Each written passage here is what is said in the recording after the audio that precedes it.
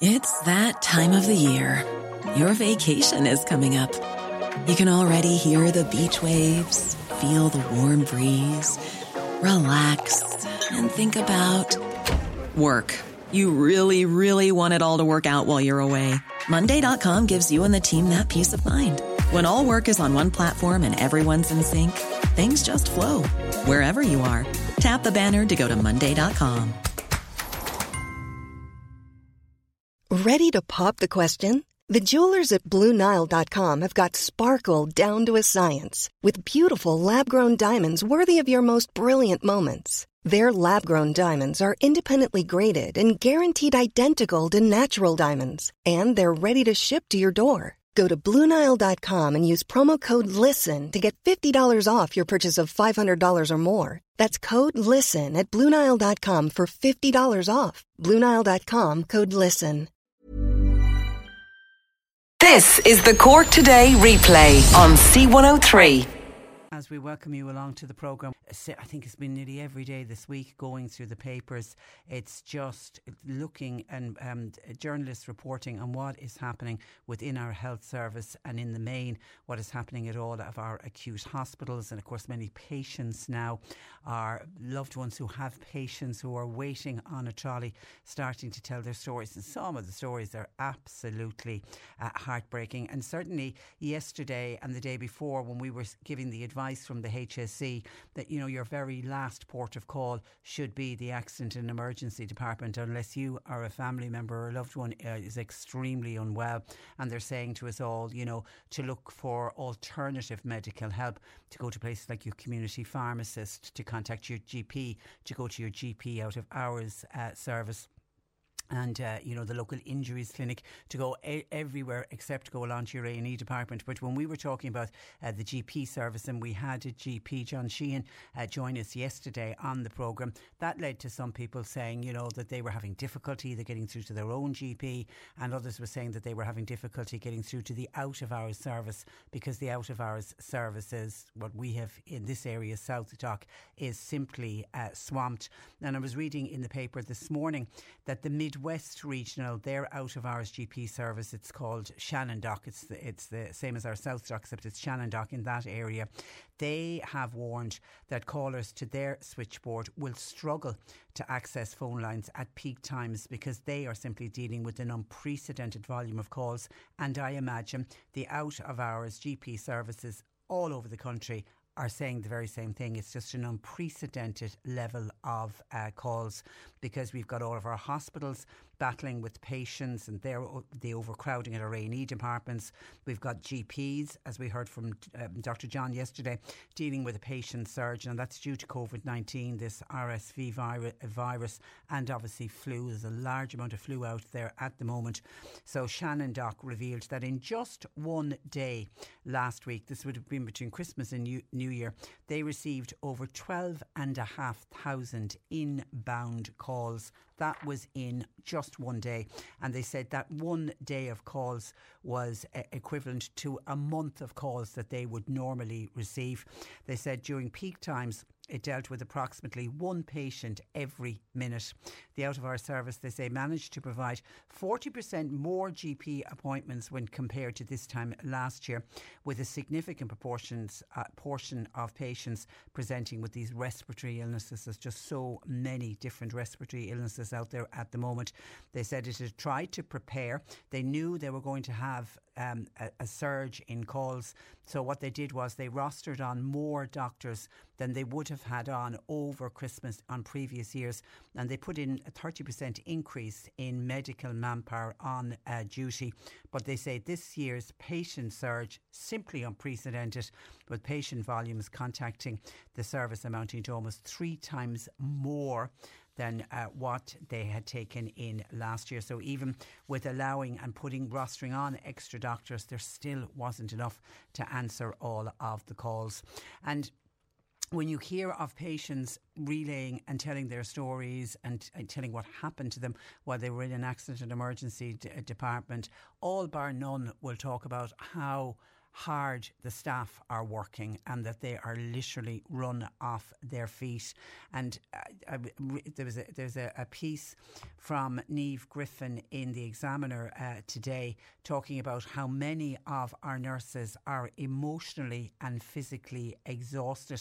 And the Irish Nurses and Midwives Organisation have come out and say that they are getting a volume of calls from upset members, nurses simply trying to cope with the growing pressure. And the Irish Nurses and Midwives Organisation are making the point that nobody is programmed to work in the type of environment that our nurses and doctors are being asked to work in. Nobody's programmed to work in that all of the time. Now, they accept that maybe one or two of your shifts might be busy, and that's okay, and you'll get through that, and you'll know, well, look, when I come back tomorrow, when I come back next week, it won't be as busy. But they say what's happening at the moment is it's all of the time. It's every single shift that they're heading into, and they just said nobody's programmed to deal with that type of work. And I did hear one lady who was on a hospital trolley for something like 20 hours, and she'd broken both of her hands. So she was really very incapacitated, and she was desperately trying to get help from one of the nurses that was in the accident and emergency department. And she eventually managed to sort of get the eye and attention of one of the nurses, and she was sort of saying to the nurse, how would you feel if I was your mother? Would you leave your mother in this condition for 20 hours with nobody coming to help her? I think she wanted a drink of water, the poor woman. And she said the nurse broke down in tears and walked away. Now, she came back a few minutes later and said, look, I'm sorry. I didn't mean. And the patient, the elderly lady, was saying, look, I'm sorry if I upset you. But she said, I'm so desperate for a little bit of help. And the nurse said, I am simply exhausted. I am simply exhausted. And this one woman begging her for help just sort of pushed her over the limit, and she just had to go away, somewhere quiet for a few minutes, have a little bit of a cry, and then come back. But the Irish Nurses and Medical Organisations are saying that you can have 3 nurses trying to cope with and look after 70 patients. And the INMO are saying that that's not unusual everywhere now. It's actually become common. Most nurses will say in an accident emergency department, when they're absolutely working at over 100% capacity, that's what can happen. 3 nurses looking after 70 patients. The INMO said it is not possible to give care to that volume of people. The ratio one would expect is that one nurse shouldn't have more than 7 patients in their care on a general ward. And they say anything above safe is demonstrated to be unsafe. And of course, national trolley figures counted by the INMO, and they do that every day. We did mention this yesterday. It did drop to 838 yesterday. That was from the record peak of 931 the day before. But that number, even yesterday's number of 838, is still far higher than what it would have been in previous Januaries last year, the year before, or any of the other, when we always have a high number on trolley figures. And normally what happens is the Irish Nurses and Midwife Organisation, they release their figures from the previous day in the morning. It's usually around 12 o'clock. So John Paul will keep an eye out for them, and we'll bring you the figures of what were the official figures for yesterday. And once again, of course, when the figures got revealed yesterday, it was University Hospital Limerick was again the worst in the country. They had 76 people waiting on trolleys yesterday.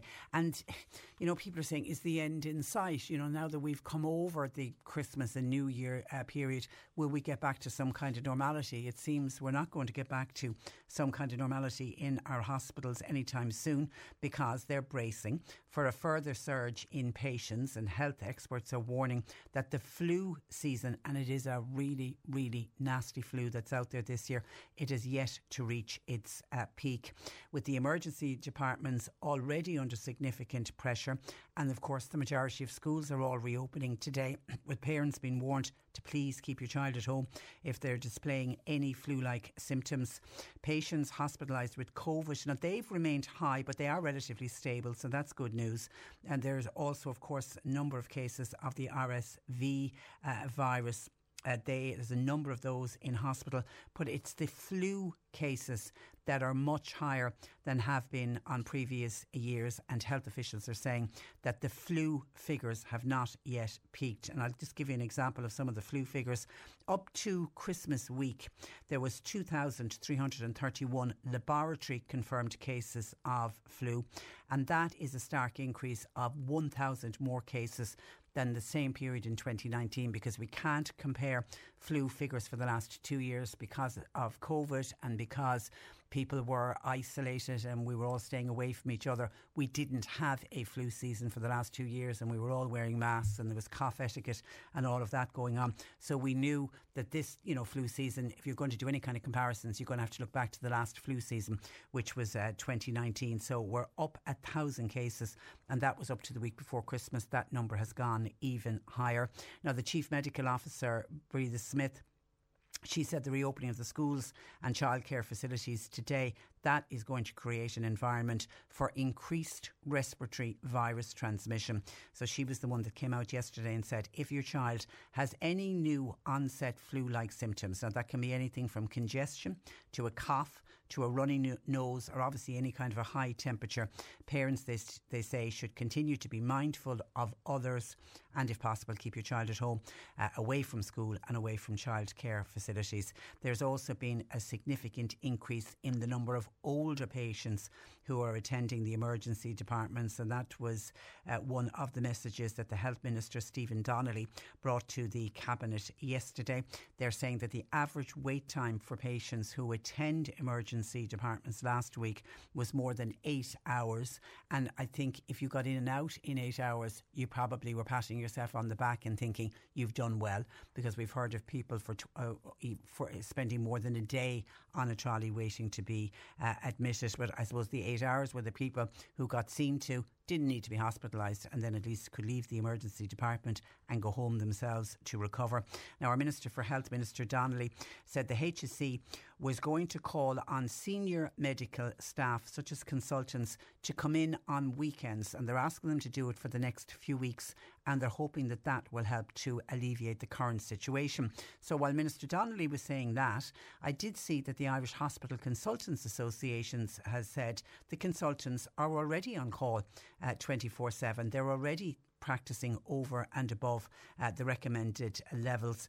But the big warning coming out now is that up to 1,000 patients could end up on trolleys. We have that record figure from this week of 931, but they're saying in a single day, over the next week or two, we could reach 1,000 patients waiting on a trolley to get a bed. The problem is, this is coming from the Irish Medical Organisation, they say the problem is not the commitment of the medical workforce in terms of meeting patient need.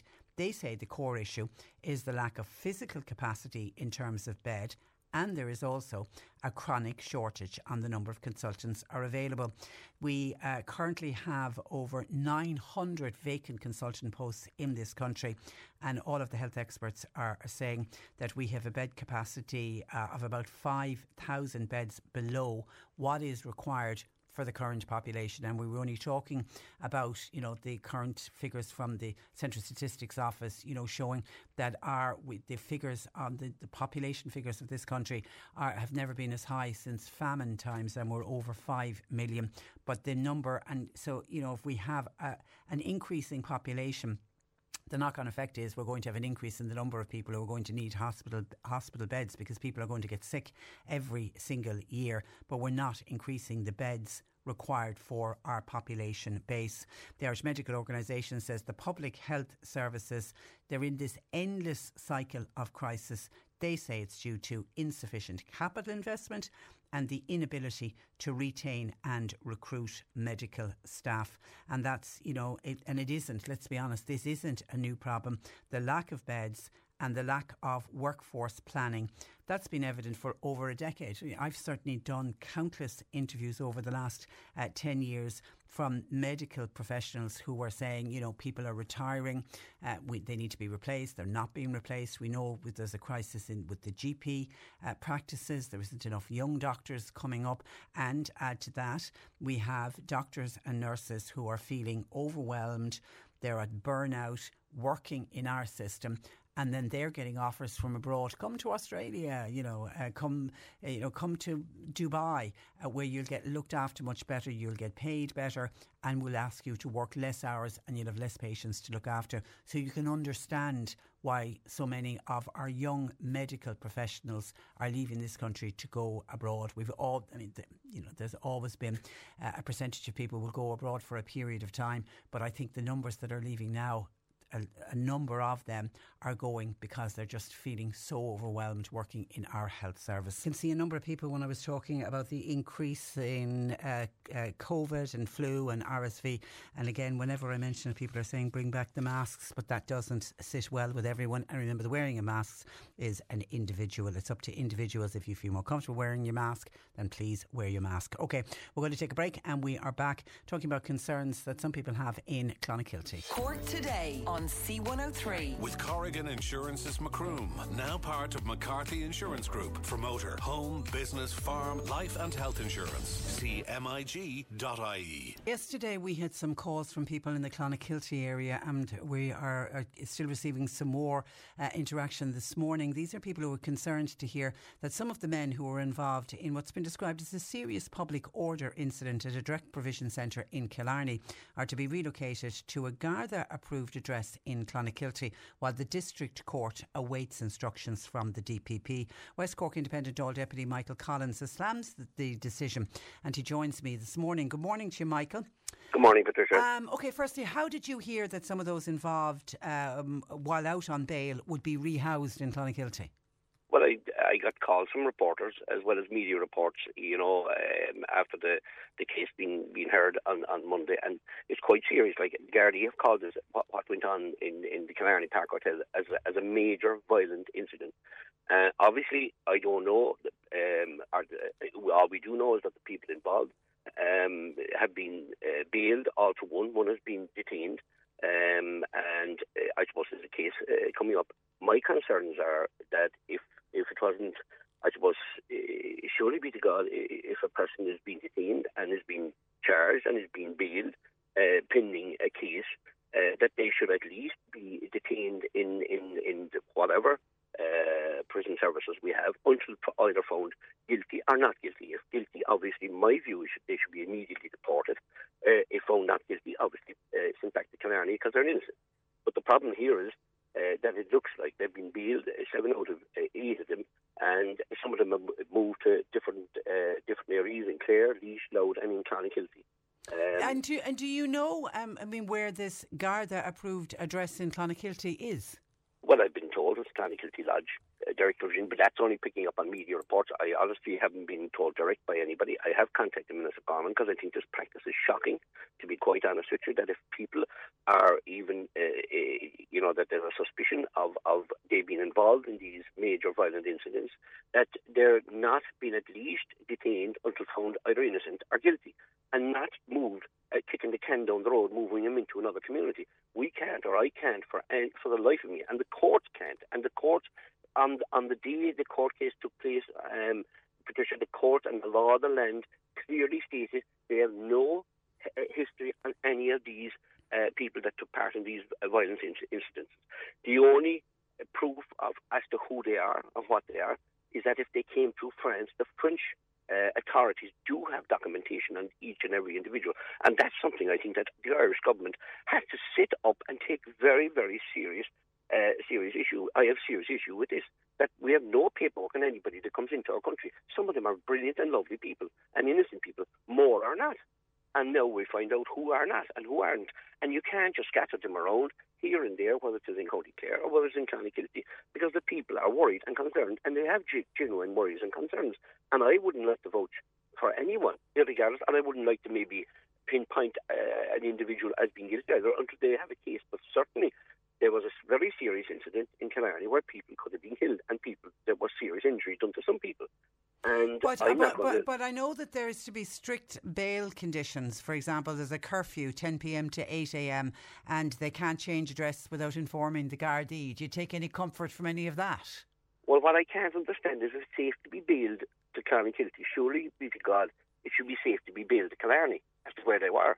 And obviously, it isn't. So there's some issue there that we're not aware of.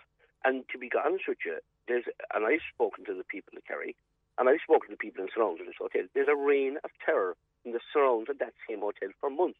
That's not just going on this past weekend. It just spilled over this past weekend, and they decided to fight with each other. But the reign of terror is big to the local people, because people have told me people that used to walk to work there quite happily before and after haven't been able to do that. They've been picking up taxis to go small journeys to go and come from past that hotel because they're terrified.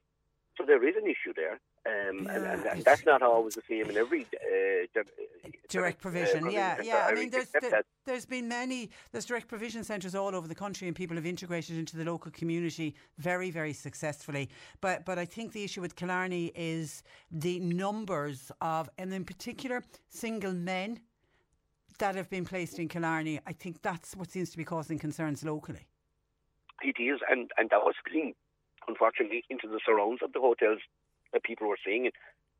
But now, after this incident, it seems like they started fighting amongst themselves.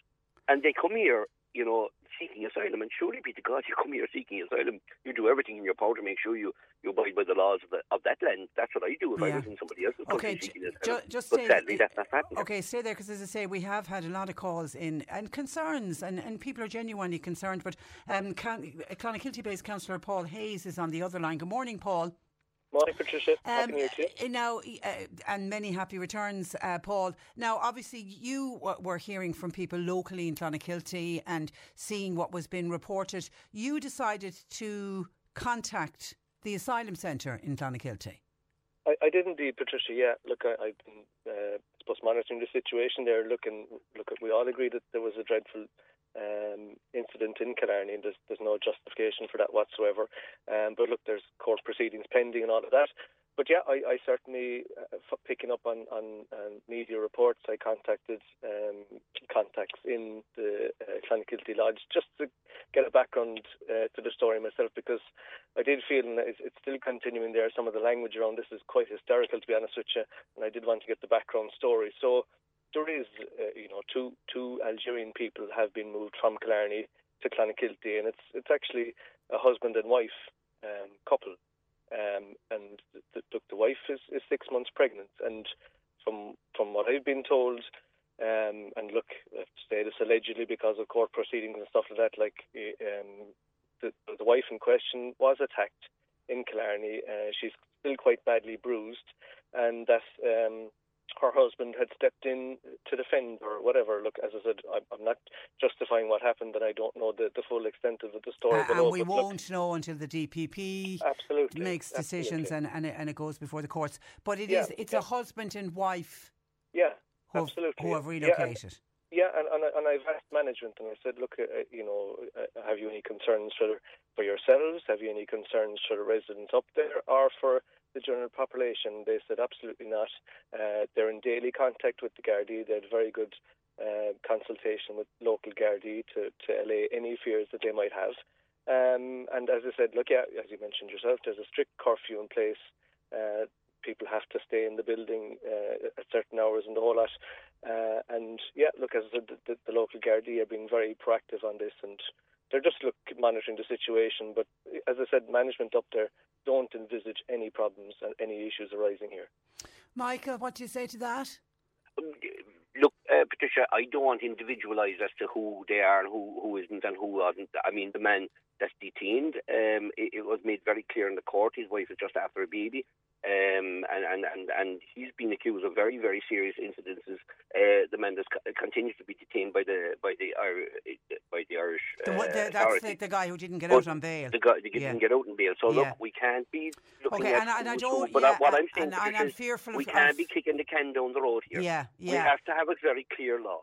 If there's laws broken, if there's people out on bail, they can't be bailed and moved into another community. They have to be detained until they're found guilty or not guilty. It doesn't matter if there's that lady or gentleman. I'm not nothing personal against them because I don't know them at all. And the Irish authorities have no idea who they are because it's come quite clear through the courts that we have no paperwork on anybody that comes into this country in relation to these people. On some of them.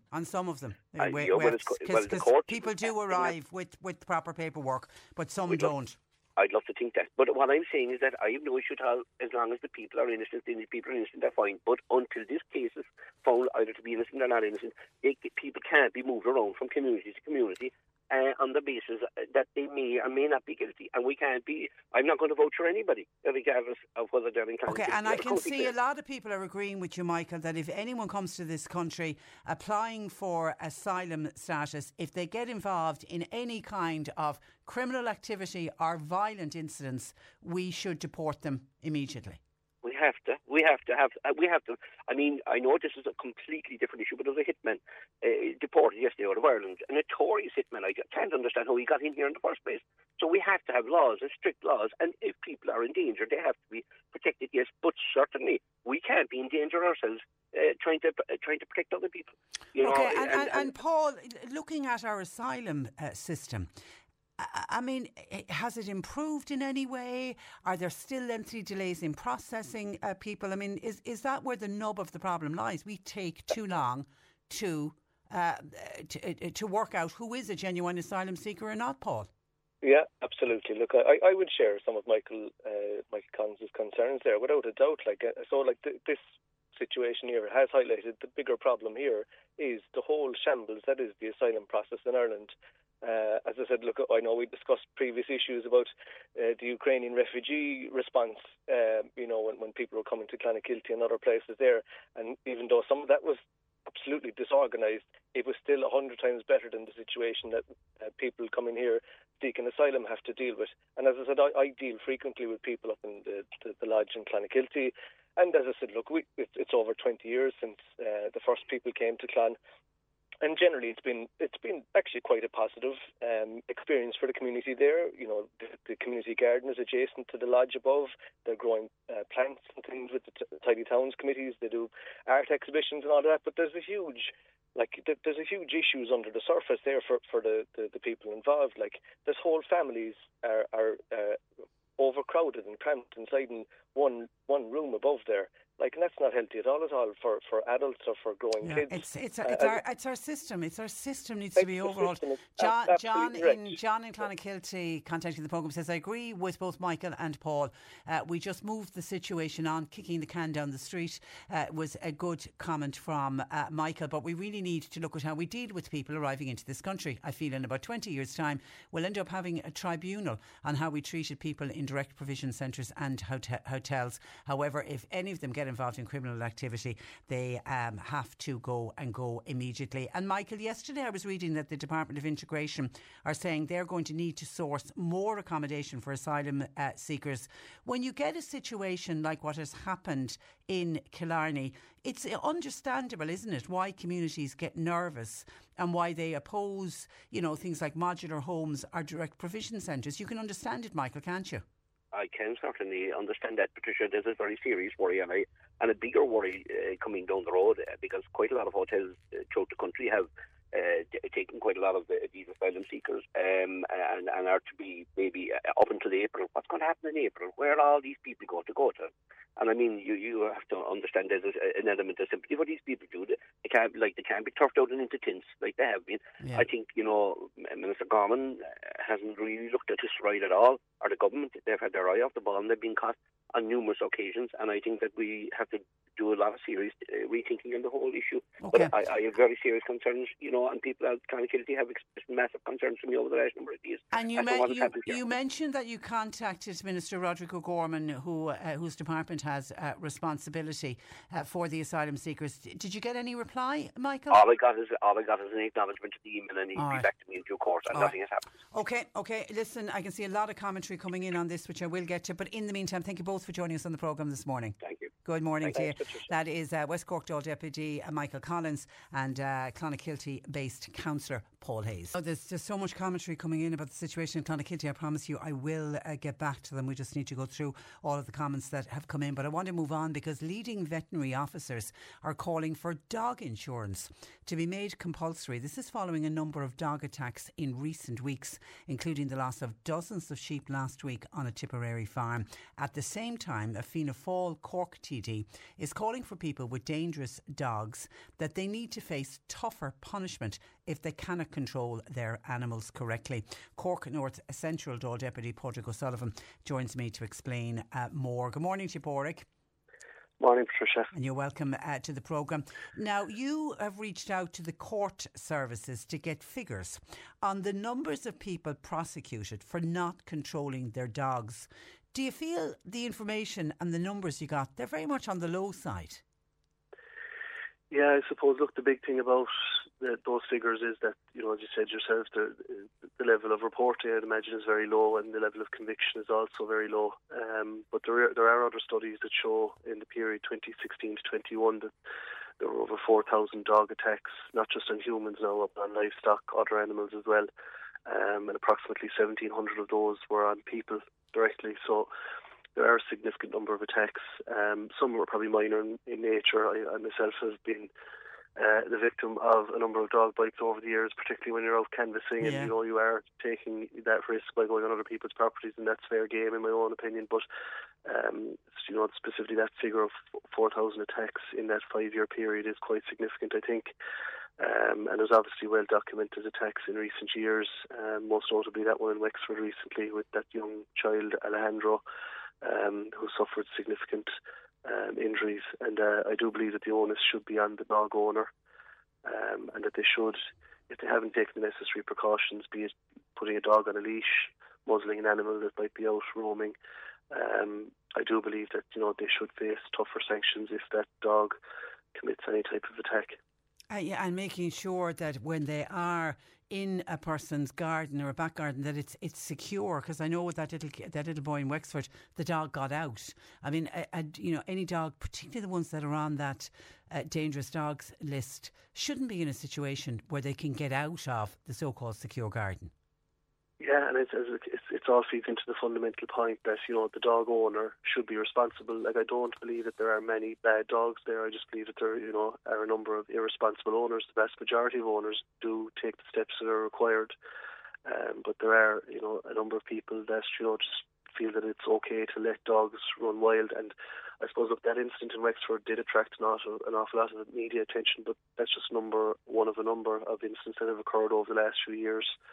I can remember just after being elected in late 2019, early 2020, there was a 7-year-old, I think, attacked and died in Dublin, was subject to attack by a Rottweiler. So look, that dogs breeds list is there, as you said. There are 10 dogs on it. They're on display in an awful lot of our public parks and playgrounds across the city and county.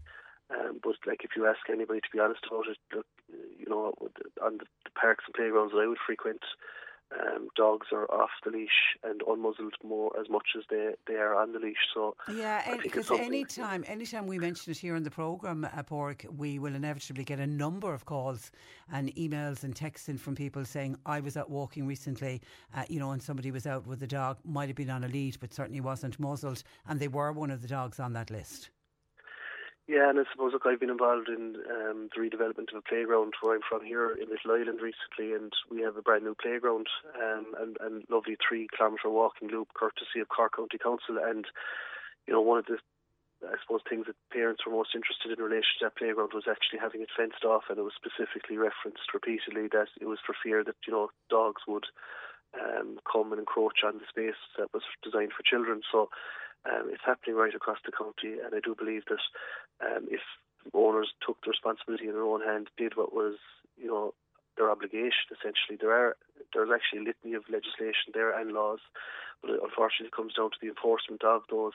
But I do believe in very serious attacks like that one we mentioned in Wexford. I do believe that people should face tougher sanctions. I don't think it's enough just to destroy the animal and issue a mandatory fine maybe of €2,500, which is the highest fine that can be issued. I do believe that certain other where there's a clear case of negligence demonstrated by a dog owner, then I do believe that we need to deliberate on tougher sanctions for those people. Yeah, and when I mentioned that we were going to be discussing this this morning, Fanula, one of our listeners, emailed the programme to say, just as part of your discussion on dogs today on your programme, I was out walking on Monday of this week. 2 neighbours' dogs surrounded me. They actually took me down, tore my coat. I'm of small stature, so it was easy enough for the dogs to get me on the ground. I ended up hurting my elbow in the encounter. I eventually got them to run off by throwing bricks and stones at them. I gathered myself after a while. I was shaken, but I was okay. I armed myself with a stick. I went to the owner to tell the owner what had happened, only to be told, oh, we didn't know that they had gotten out. A week, sorry. And then the door was closed in my face. I mean, that's simply not good enough. Yeah, look, I'm sorry to hear about that listener's experience. And look, it must also be said, like you said, she injured her elbow and whatever other bites she might have had. Like in 2020 alone, there was over 300 people hospitalised due to dog attacks. As I said, they're varying in degree of severity, but I do believe, like given the current crisis that we have, it's well documented in emergency departments at the moment. To have 300 people across the country hospitalised due to dogs attacks, I think is unacceptable, and we do need to deal with the issue seriously. I welcome the Den Taoiseach's comments, Tánaiste Micheál Martin's comments there before Christmas, where he said that a major review was required and it was going to be done by the Minister for Agriculture, Charlie McConalogue, and that's still ongoing. And I hope that does include provision for tougher sanctions for those irresponsible dog owners that we've mentioned previously. Yeah, and would you agree with the Cork County veterinary officers calling for the dog insurance, that should be made compulsory? I'll be honest with you, I don't know enough about it, to be honest, Patricia, to make a comment, but I do believe that we need to be tougher on the registration of dogs, the chipping of dogs, and look, it's well documented again that we are under-resourced in terms of the number of dog wardens that we have, not just in Cork but across the country. And even if you move into other animals such as horses, I estimate that there's 40 to 50% of all horses that are unregistered out there. There's just an awful lot of the issues that seem to happen when animals are unregistered, and it comes back to the onus comes back to those owners that I've spoken about, I think, more than anything. On the insurance side, as I understand it, is kind of discretionary at the moment. I don't really have any thoughts on making it mandatory, to be honest. I haven't thought about it enough. Okay, and is somebody saying, is there simply not enough policing of these uncontrolled dogs? Because somebody's saying, as you're on about dogs on that dangerous list, just been out in Mallow and there's one of those dogs wandering around as we speak. And obviously the owner unaware that the dog's after getting out. But like as I said, it comes back to enforcement. And look, it's a while since I was in Cork County Council, but there are literally only a handful of dog wardens covering the entire county. And I was listening to a different radio station before Christmas, a national broadcaster, and I think in the county of Clare, for example, there was one dog warden, and he was on that radio programme discussing the issues that he has in Clare. One dog warden to cover the entirety of that county. It's similar in Cork. We have very, very low levels. It's just not resourced adequately, I think, to ensure that the proper enforcement is there, and that's something that needs to be looked at as well in terms of government funding it appropriately, but also local authorities treating it with the seriousness that it deserves, I think. Okay, a lot of people can see a lot of texts coming in agreeing with you 100% on this. Pádraig, we leave it there. Thank you for that, and thank you for joining us this morning. Thanks, Patricia. Good morning to you. That is Fianna Fáil Cork TD Pádraig O'Sullivan. Hi, Patricia. I hear the call for dog insurance. No use bringing laws into this country unless we police them. It simply won't happen, says John. We need more policing. You're listening to Cork Today on replay. Phone and text lines are currently closed. Apologies if I don't get to all of them, but let me give you a sample of some of your thoughts coming in on dogs and dog attacks that we discussed with Deputy Pádraig O'Sullivan in the last hour, and I tied it in with the fact that the Cork County Council veterinary officers are saying we need to have compulsory dog insurance in this country. A listener says, Trish, talking about dog insurance, I used to work for an insurance company. A standard home insurance policy will cover your personal liability for any loss or injury to a member of the public due to your negligence, as does a public liability cover under a business or farm machinery. But the main problem is trying to prove the injury or the damage without evidence, and that's always been the problem, hasn't it, when it comes to dog and dog attacks, somebody actually witnessing it and who actually owns the dog. That's why microchipping, you need to have every single dog in this country microchipping, because at least then with a microchip, if the dog is caught, you can work out who actually owns the dog. John in Mallow says Pádraig mentioned about going into somebody's yard when he was out canvassing and dogs attacking him, but surely that's his own fault. A dog in a yard is there to protect protect the home, and the dog will make a stand. And in fairness, Padraig did say that, it comes with the territory. However, John says, on the overall conversation, I do agree that sanctions do need to be put in place, particularly on dogs that are out of control. Also, if a dog attacks sheep, for example, that dog should be shot on the spot. And they do, and farmers do. But again, the problem is like what happened in Tipperary over the weekend. That was horrific. I think 80 sheep in total were lost. 20, I think there was 50 sheep were killed by the dogs. And then there was another 20 had to be put down, and there's another number of them missing. It was horrific what happened. But there was no sign of the dogs. It had happened overnight. They reckoned it was a pack of dogs, judging by the amount of damage that was done to the poor sheep. But yes, if a farmer comes across a dog attacking his sheep, he will, of course, shoot him on the spot. But it's when it happens and nobody knows where the dogs went to or who owned the dogs. Pat in Fermoy says, we can ban plastic bags, but we can't ban dogs that are on the dangerous dogs breed. Why can't we simply do this, not allow any of those dogs to be kept as pets in our country? And Anna said she was walking in a local area recently, and a lady across the road on the other footpath was also walking, but the lady's dog was on Anna's side of the road. Now, she said the dog was very, very friendly, but she said it got her thinking afterwards that if she had been a toddler and the dog had bounded up to the toddler the way it bounded up to Anne, it could have been a very different story. She felt that the woman shouldn't have had the dog off the lead, and she said, before people say you don't know that woman owned the dog, she said, I do, because she said as soon as a car passed she called the dog over, but she reckoned nobody should be allowed out. Now, we're not saying it's a dog on the controlled dog list, but any dogs should always, when out, should always be on a lead. 0818 103 103. Now, a huge reaction to what's happening in Clonakilty, and our chat with two local public representatives, Michael Collins and local councillor in Clonakilty, Paul Hayes, in the last hour. Let me just give you a sample. A lot of people making kind of similar points. Carmel in Ballinhassig says once any asylum seeker commits an offence, they should be sent home straight away.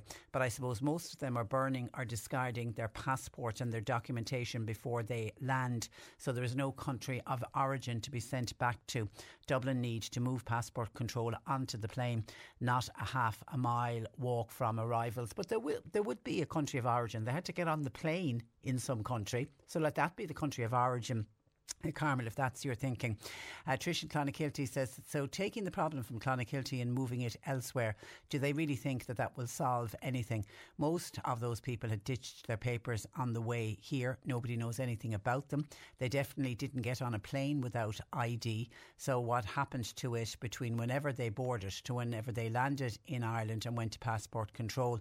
If we were to turn up in any other country without a passport or a visa, we'd be put straight back on a flight home. And I don't know how carefully you were listening to the news at 11, but the former Justice Minister Michael McDowell was talking about the number of asylum seekers, the people who've arrived in this country seeking international protection. Now, he's not talking about Ukrainians, it's the numbers who are coming in as asylum seekers. And he made, I thought, an interesting point. 20% of those who arrived in Ireland last year, just in 2022, 20% of the 13,319 people were from Georgia. Now, Georgia is deemed a safe country of origin. But the sting in the tail for Ireland from a Georgia point of view is Georgia has visa-free travel to the EU. So anyone in Georgia can go into any other EU country and they don't need to have a visa. So why, from a country that's deemed safe, why are 20% of over 13,000 people, so that's over 2,600 people, why are they turning up in this country saying that they're looking for international protection? And Michael McDowell was talking about how some people come here simply because they know they can't be deported, and this is what he had to say on the news. The whole process whereby Georgian asylum seekers can go anywhere in the EU without a visa, because citizens of Georgia has a visa-free access to the EU. There are few, if any, direct flights from Georgia to Dublin, and therefore it does appear that there is a practice now developing of Georgian citizens deciding to choose Ireland effectively as a soft touch. Certainly does need to be looked at. Peter in Bandon says we need to do what they do in Australia. They meet them at the airport, they put them into a waiting room. If they don't have papers, if they don't have documentations, they are sent straight back to the country to which they arrived from, and they're not sent into hotels miles away. It is shocking what is happening in this country. And though Tim says those rioters from the hotel in Killarney should have been deported immediately, wasting Garda and court services time. We need proper scrutiny and holding areas at all our ports and airports when asylum seekers and refugees are held before being left to stay in this country. David in Skull says, why can't our Minister for Foreign Affairs now contact President Zelensky and ask him why there are so many young Ukrainian men here in Ireland? Should they not be conscripted back into Ukraine? Now, please don't confuse what happened in Killarney with Ukrainians fleeing war. They're two completely different issues. It isn't Ukrainians who were staying in that hotel in Killarney. Anyway, David in Skull says easier said than done, as so many who are arriving in this country are coming in without documentation. No Irish person would ever say no to somebody fleeing war or who are in trouble. We do welcome people into this country, but there are simply too many coming in. And as we start to hear more incidents like what happened in Killarney, then it's going to turn people against those who are arriving. If people do take part in crime, they should be deported. But while the Irish are welcoming, the lifeboat is getting very full, and soon it'll fall over. And if all these types of situations continue, then the love of the Irish and the Fáilte that we're so good at will soon disappear, and disappear very, very quickly. And some of your texts in: when priests had paedophiling complaints against them in a parish, they were moved around only to repeat the abuse in a different parish. Our courts seem to be doing the same with the Killarney offenders. Have they no duty of care and safety towards communities apart from passing the problem on? It's a total disgrace. They need to urgently review and correct this by detaining them separate from others who want to behave and appreciate what is being done for them. Yeah, because the danger is that everyone gets tarred with the same brush, and there are genuine asylum seekers who are fleeing for their lives, and it is so unfair if everyone gets tarred with the same brush. And Dan says, on the Killarney direct provision issue, there are other incidents coming out which local residents and councillors are aware of, but local public representatives are fearful of highlighting them. They don't want to put tourists off coming to Killarney, according to Dan. Someone else says, if there's a so-called war, why are there so many men here? Again, what happened in Killarney has nothing to do with, they're not Ukrainians. John says, is anybody noticing the names and surnames of the people up before the courts causing havoc? Our generosity is coming back to bite us. Someone else says, anyone who comes into this country and makes this kind of trouble, if they are before the courts, send them back home, send them back to where they came from. If they want to live in this country, they need to abide by our laws. And just one final one, Patricia, it's a disgrace. They should have been sent back to where they came from. What's wrong with our government? They will have our beautiful country destroyed. Okay, and on and on and on. As I say, a lot of them are very similar, particularly with that issue of deportation, that if you break the rules of this country, you should be deported. But I go back again to a point that I made to both Councillor Paul Hayes and Deputy Michael Collins. It is our asylum process needs to be looked at. And again, this isn't a new problem. We've had asylum seekers coming into this country for well over 20 years into the Direct Provision Centre, and it just takes too long. That whole system needs to be reviewed and looked at. 0818 103 103. Lines open. C103 Jobs. Ward personnel are looking for construction workers with machine tickets, please. For example, digger drivers, crane operators, lorry drivers and Arctic dumper drivers. 021 233 9120. A childminder wanted to work in Bantir. It's for two children aged 3.5 and a 4-year-old. School pickup will be necessary. Contact Lorna on 086 3953 983.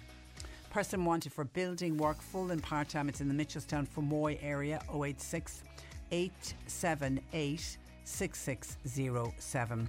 apprentice carpenter and general operatives are wanted for immediate start in the Cork area. Shane is your contact at 083 843 8445. You'll find all the details and more job opportunities by going online now. Just go to c103.ie/jobs for more. This is C103. Cork Today on C103. With Corrigan Insurance's Macroom, now part of McCarthy Insurance Group. For motor, home, business, farm, life and health insurance. See mig.ie. Staying on dogs, Tricia Blackpool says where she lives there are they're small dogs, but she reckons they're causing mayhem in the neighbourhood. They'll attack anyone who walks past their house. Yesterday she saw two smallies, 7 or 8 year olds, have to run away as these dogs were chasing them. The owner was standing by and watching and didn't do anything. Trish says dog wardens should have the responsibility to just take dogs that are not on leads and are running around freely and round them up, then track down the owner and fine them heavily. She also saw these same dogs go after a lady who was walking in the area with a guide dog. Goodness me. Joe in Kilmallock is on the line on this issue. Good morning, Joe. Good morning, Patricia. Happy New Year, Patricia. Many happy returns, Joe. You have a suggestion to do with people going for their dog licence. Exactly. I strongly believe that nobody should get a dog licence unless they can prove that that dog is microchipped. And they should have, because if they go to a vet, they have to go to the vet should be able to give them a certificate saying yes, the dog is microchipped. If not, they shouldn't get a licence. And you also want the licence to go up in price? Well, €20. You wouldn't get a packet of fags for it. So I strongly believe that the dog licence should be increased to €100. But is that not unfair on people who are very responsible pet owners and, you know, older people, and maybe their only companion is their dog? You're going to target them? No, it is not being targeted. I mean, what about the farmers and 13, 40, 50 sheep being killed by dogs? No, the licence, everything else has gone mad. Like the dog licence is only €20. So and I strongly believe that dogs, if they are dog owners, and they should be made pay for it. Yeah, but you see, the other point is, how many people who own a dog have a dog licence? Very few. Yeah, therein lies the problem. There are very few, and in Limerick we've only 2 dog wardens. So if there is money being collected, where is that money going? Yeah, is it going to the dog wardens or is it going into the county council's coffers? Yeah, and part of the responsibility of the dog warden is to check up that people do have a dog licence. But how can 2 dog wardens do the whole of Cork City, do the whole of Limerick City and County to check who has a dog licence and who doesn't? They can't do it. We've never seen the dog licence. The dog wardens, they're just a waste of space. They're only two. They're being paid. But how much? I'd love to know how much money is being taken in. Just say in the Limerick post offices, going through to the Limerick County Council. Okay, well, what we'll do is we'll try and check to see how many dog licences were issued last year. We'll get onto the department and see if we can find out how many were issued nationwide and see if we can get a breakdown from them, and we'll get back to you on that one, Joe. But I guarantee you it is way less than the number of dogs that are in this country. In the night time here, when now it gets dark early, and you see people walking down here with 2 and 3 dogs on their leads. Yeah. And they're letting the dogs off the leads and they're letting them run down around the new walkway we have here. I think it's ridiculous. They say somebody who looks after their dogs, fair enough, but there's quite a lot that don't. Yeah, and that's the problem, and then everyone gets tired with the one brush.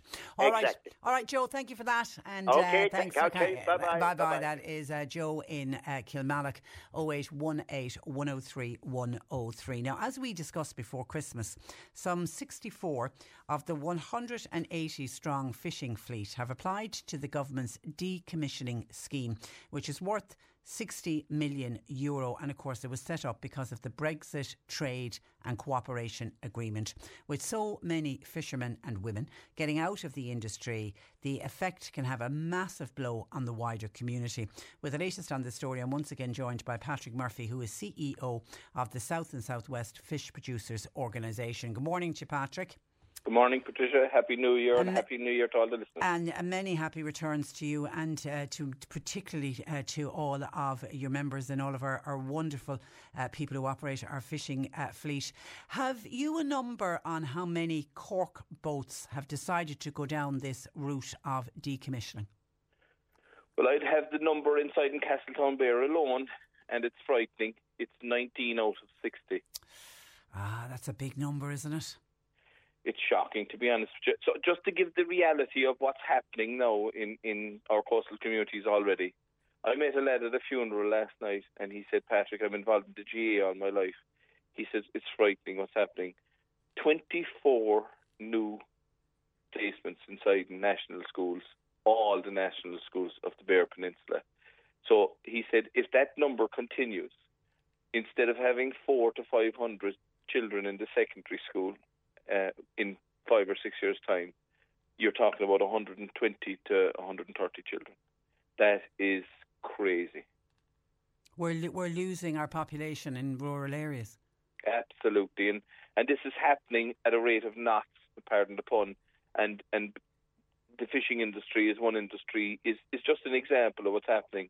And you've definitely heard me say this before, Patricia, once the fishing industry is dealt with, and I'll use that word, dealt with, other indigenous industries and indigenous peoples of this land will be the next target. And I've said it's going to happen, and it is happening.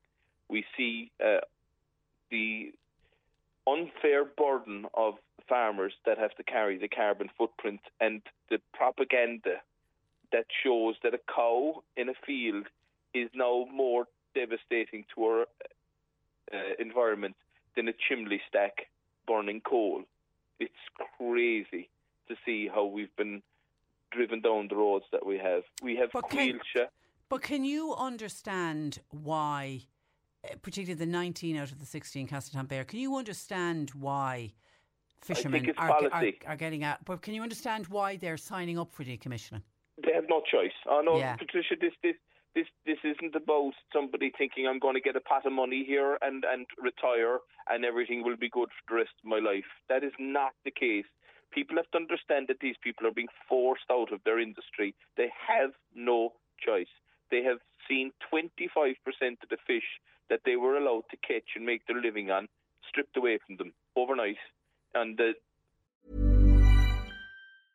Ready to pop the question? The jewelers at BlueNile.com have got sparkle down to a science with beautiful lab-grown diamonds worthy of your most brilliant moments. Their lab-grown diamonds are independently graded and guaranteed identical to natural diamonds, and they're ready to ship to your door. Go to BlueNile.com and use promo code LISTEN to get $50 off your purchase of $500 or more. That's code LISTEN at BlueNile.com for $50 off. BlueNile.com, code LISTEN. Planning for your next trip? Elevate your travel style with Quince. Quince has all the jet-setting essentials you'll want for your next getaway, like European linen, premium luggage options, buttery soft Italian leather bags, and so much more. And it's all priced at 50 to 80% less than similar brands. Plus, Quince only works with factories that use safe and ethical manufacturing practices. Pack your bags with high-quality essentials you'll be wearing for vacations to come with Quince. Go to quince.com/trip for free shipping and 365-day returns.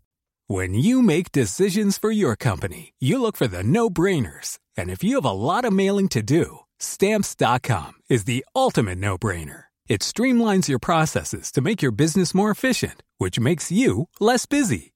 Mail checks, invoices, legal documents, and everything you need to keep your business running with Stamps.com. Seamlessly connect with every major marketplace and shopping cart. Schedule package pickups and see your cheapest and fastest shipping options from different carriers. With rates up to 89% off USPS and UPS rates. And with the Stamps.com mobile app, you can take care of mailing and shipping wherever you are. Make the same no-brainer decision as over 1 million other businesses with Stamps.com. Sign up with code PROGRAM for a 4-week trial, plus free postage and a free digital scale. No long-term commitments or contracts. That's Stamps.com.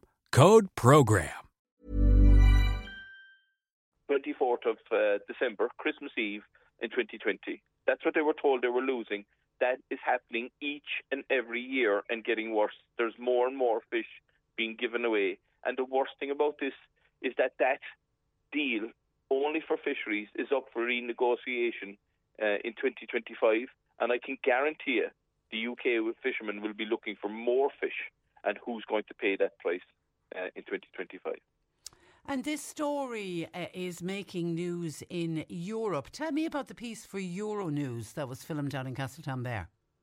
So we had two camera. We had the French coming over and they transmitted it on Christmas Day. Christmas Day, imagine, that was the story that was told in French television of how Ireland's industry was being devastated, and we had three of the lads up speaking on it, and Euronews came over, and he left the day before Christmas Eve to go back to his family, and that will be broadcast on the 19th of January again, and 10 minutes this time, and it'll be on repeat, of the interviews with ourselves and the lads of what it actually means, because the people in Europe don't believe that this is possible. They know all the fishes in Irish waters, and they think that, we're only looking for this for free money, just like the cap. These fellas don't want the fish, they just want the free handout. That is nothing further from the truth. Yeah, but why is there not a lot of media publicity here in Ireland? I mean, particularly that, 19 out of 60 boats will be devastating for Castletownbere, for the wider community. We had Ginny O'Sullivan, in fairness, came down from RTE to touch on what happened with the Russians and revisit that just before Christmas, which we were grateful for, and relive that terrific event. And just to let you know, there's an actual Hollywood script written on it, so we might see our name up in lights yet all around the world. But back to all seriousness, what you're saying is true. And fair play to yourself, Patricia, and John Paul for keeping this alive, because this isn't just about the fishing industry. I keep saying this to anybody who will listen. This is about your communities. The people that are listening to this, you will have to pay more for your fish. You will see less money coming from that resource off our shoreline going into our economy. Less money in the coastal communities, in the towns and villages, less fish, higher priced fish. This is what's going to be the result of this. And it can be easily solved. There is fish in Europe that the other countries aren't catching, multiples of our entire quotas. And we're looking for our department and our minister to go over and just say, no, we're not agreeing to the share out of fish this year. We're saying, no, we're annihilated. We're not going to just keep wiping out our coastal communities and the people that are there. We do not want to see fishing becoming a memory around our coastline. And, and let's be honest, we have form in this country when it comes to agreeing to what the EU want us to do and losing an industry. We lost our sugar industry. And then when the powers that be look back, they accept that it was a mistake. We shouldn't have lost it, but it's gone. It was once, a thriving industry, and it's gone. You see, this is where I think that we need proper representation in Europe and at home to say we're not accepting that anymore. And the reason being, and here's the argument, how can we justify in a world that is talking about carbon and the use of carbon, justify instead of producing that sugar in our own country, that we'll put it into containers and ship it from all over the world? Look at the carbon footprint on that. It's crazy. So if Europe is really serious about their green economy, farm to fork and everything else, we have the opportunity to go over there, use the legislation that's there in Europe to get these industries back and just say we're just not accepting it because it doesn't meet with your targets and what your goals and what your new policies are. And here's the reason why we are going to look for these industries back, because it's the right thing to do for the planet, not just for our country and our communities, but for our planet. We cannot be shipping goods all over the world saying that we have a carbon crisis and a climate change crisis and continue to do so. It doesn't make sense. It's a valid point. Of the fishermen who have decided to go down the commissioning route, Patrick, that you've spoken to, have they said what they will do in the future? Have they? You see, this is it. This is the worst thing now, and this is going to be a horrific way of describing it, Patricia, if you give me the time, and you're very good to give me the time. When we and the lads applied for this, we told them that the scheme itself wasn't fit for purpose. It was undervalued. Your target of 8,000 tonnes at 12,000 per GT needs 96 million. You've allocated 63. You're just not going to meet your targets. So that means you have to undervalue the boats that you're trying to take out. You're going to cheat people out of what they're entitled to. So on top of that, then you have these lads who don't have the fish to catch, so they have to get out. And they have no choice. And people might be told, sure, they're getting a pocket full of money. They'll be lucky if they cover their debts. They'll be lucky, some of them, if they'll keep their homes and their houses. Oh. And this is the reality of what's happening. God, it's shocking. It's just shocking. Okay, listen, Patrick, I just on a kind of to end on a more of a positive news. The non-EEA crews in the Irish fishing fleet. There's changes there. What's that? Look, you always look for a good news story. Yeah. And this was the first New Year's that I actually had a big smile on my face in my job. What I've been trying to do was gifted to us by, I believe, Damien English and Simon Coveney when in their roles inside in the Department of Trade and Enterprise. So we had a scenario where atypical workers were coming into this country under the regime that was there, which was from their country. Their agencies were in charge of how they got paid, who got remunerated, and the boats had to pay them. So they worked within that system, which was not fit for purpose. The Pope got involved, Simon Coveney got involved, and they brought in an atypical worker scheme. But because we were ineligible as an industry to bring in workers from outside of Europe, they weren't given the proper legal status. So we've been trying to rectify that since this has happened, right? And on the 3rd of January, we got a notification out from the department to say that all these lads would be given a stamp 4. A stamp 4 allows you to work in the economy. It's what was given to the Ukrainian people when they came in. They could, even though they were outside the EU, they could bypass the restrictive laws on employment and go straight into employment in the country. We asked for the same for these lads, and we're delighted that was given. But there is something, there is a slight bit of a twinge to this that we need to see rectified. Anybody that has a contract with these lads, right, who've paid for them to come into the country and spent a lot of money to get them in, and both parties have signed up to this contract, we believe that contract should be honoured and that they shouldn't be allowed to walk away from somebody in a boat because that will leave them without crew. So they should, when they have the stamp 4, when they qualify for that, and when the contract is out of date. But we would like that to be clarified by the Minister and by them. But look, it's a brilliant news story because these lads now are protected. And we've been fighting for this, as you know, Patricia, for the last 3 years, to make sure these lads have every opportunity and can work on the boats now the same as any other person on the boat, can get a share.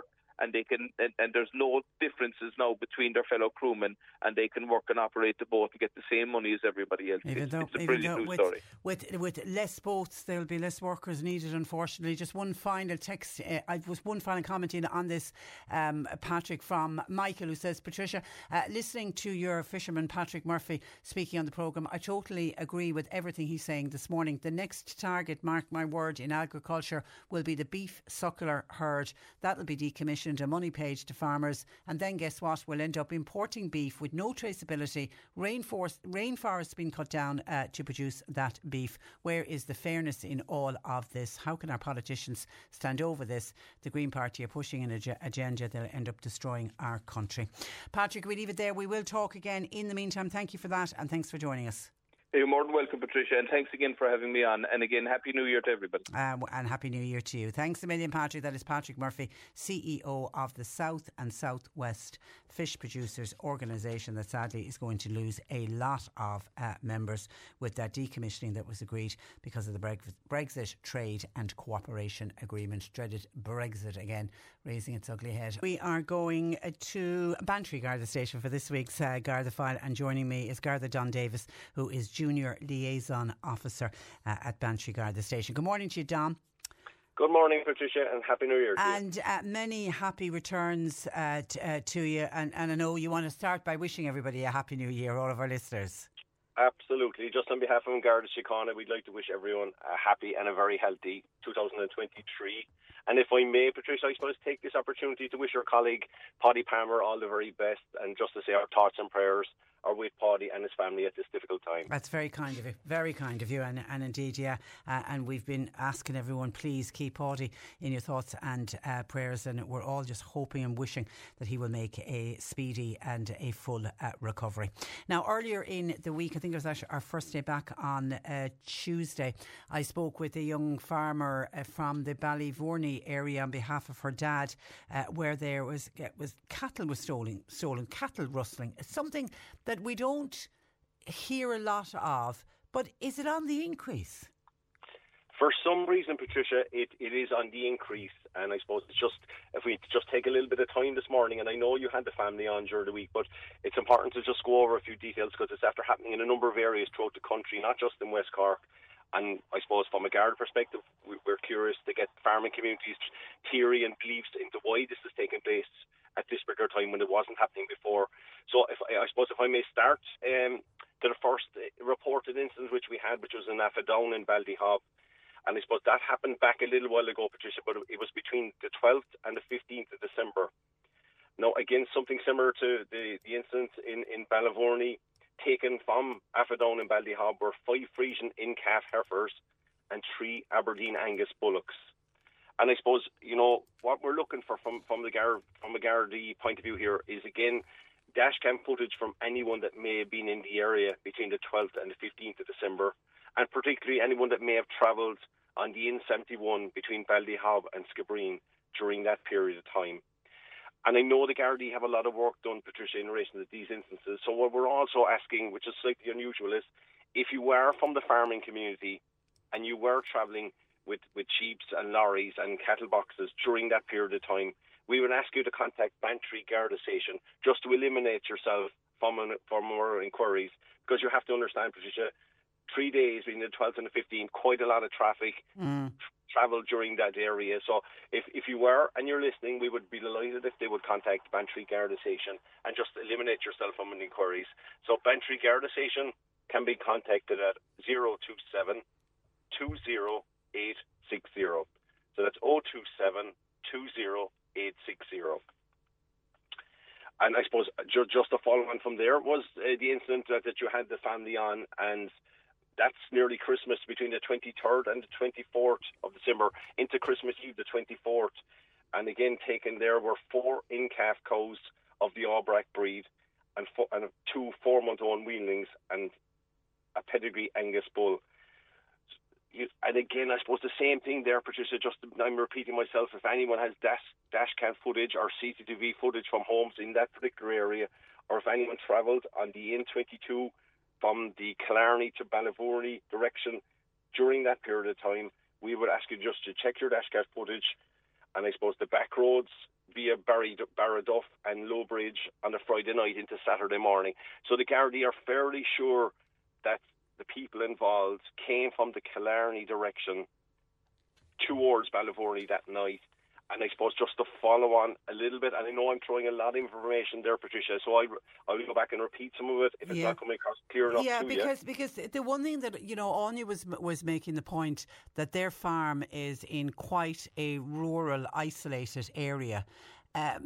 So they're convinced that, this was a well-planned theft.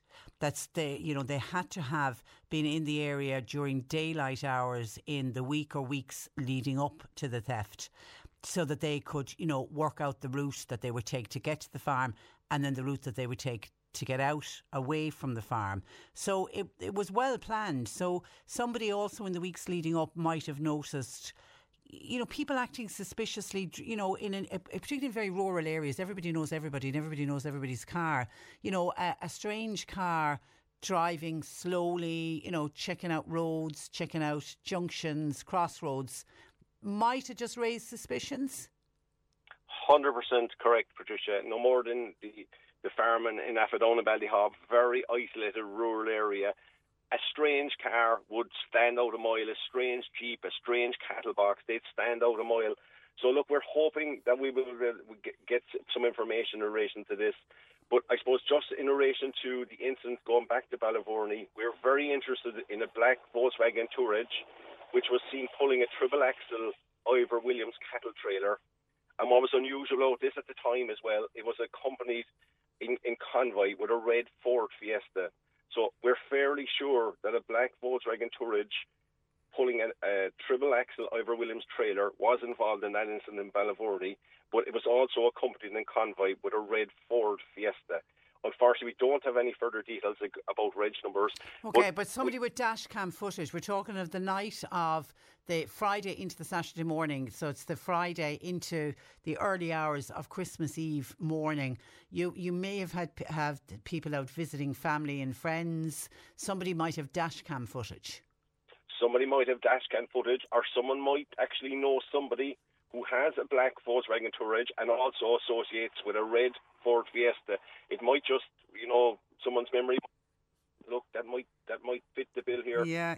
We would just, even if the information you feel might not be relevant, we would be delighted to hear from it. The other thing that struck me when I was speaking with Anya about the Ballyvourney theft was a prize bull. You'd want to be very brave, wouldn't you, to start handling a bull?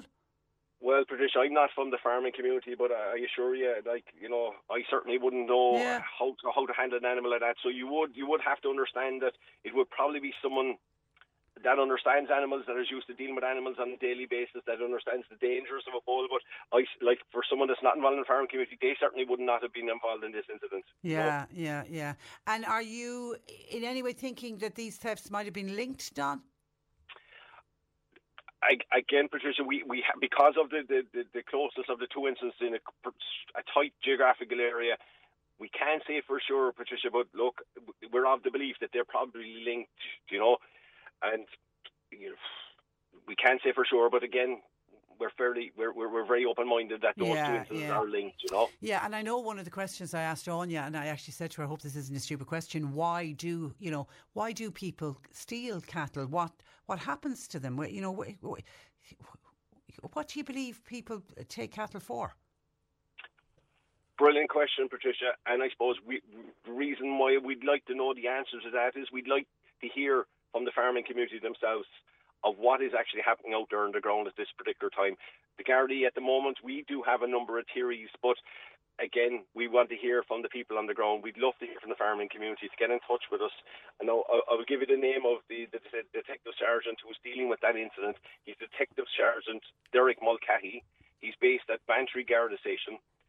And again, Bantry Garda Station is 027 20860.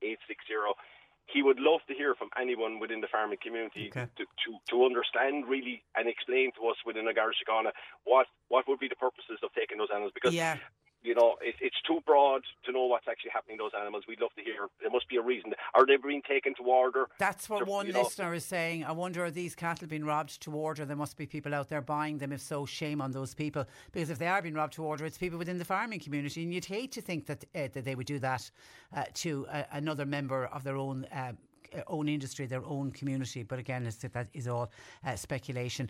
And then for farmers listening, Don, how do you prevent it happening? Again, it's like any other crime, Patricia. You try and make it as difficult as you can for these people, okay? Now, the first part of it, I suppose, would be to restrict access. And you mentioned it a little bit earlier yourself, Patricia. Like, are there people going around into farmyards, looking around, knowing what farmers have in particular sheds? So, restrict access. It's awful to have to be putting up gates, to be locking gates, but unfortunately, in the short term, it is necessary. Make sure that the access to your farmland is restricted. Only the people that have a right to get to your farmland should be allowed on it. And unfortunately, lock your gates, pull up gates. It's very difficult. It's a shame that we have to be doing this in rural Ireland at this particular time. But in the short term, that's the strong advice we would get. Also, I suppose, a lot of these farm sheds, they're in isolated rural areas. We would suggest that you put in sensitive movement lighting that activate if there's any movement within the farmyard, and also, unfortunately, that you have a CCTV system in those areas that when the lights are activated, the CCTV gets activated, you can see immediately what's happening in your isolated farmyards or sheds and contact the guards immediately. Okay, and have as good a CCTV system as you can. Don, we leave it there. Thank you for that.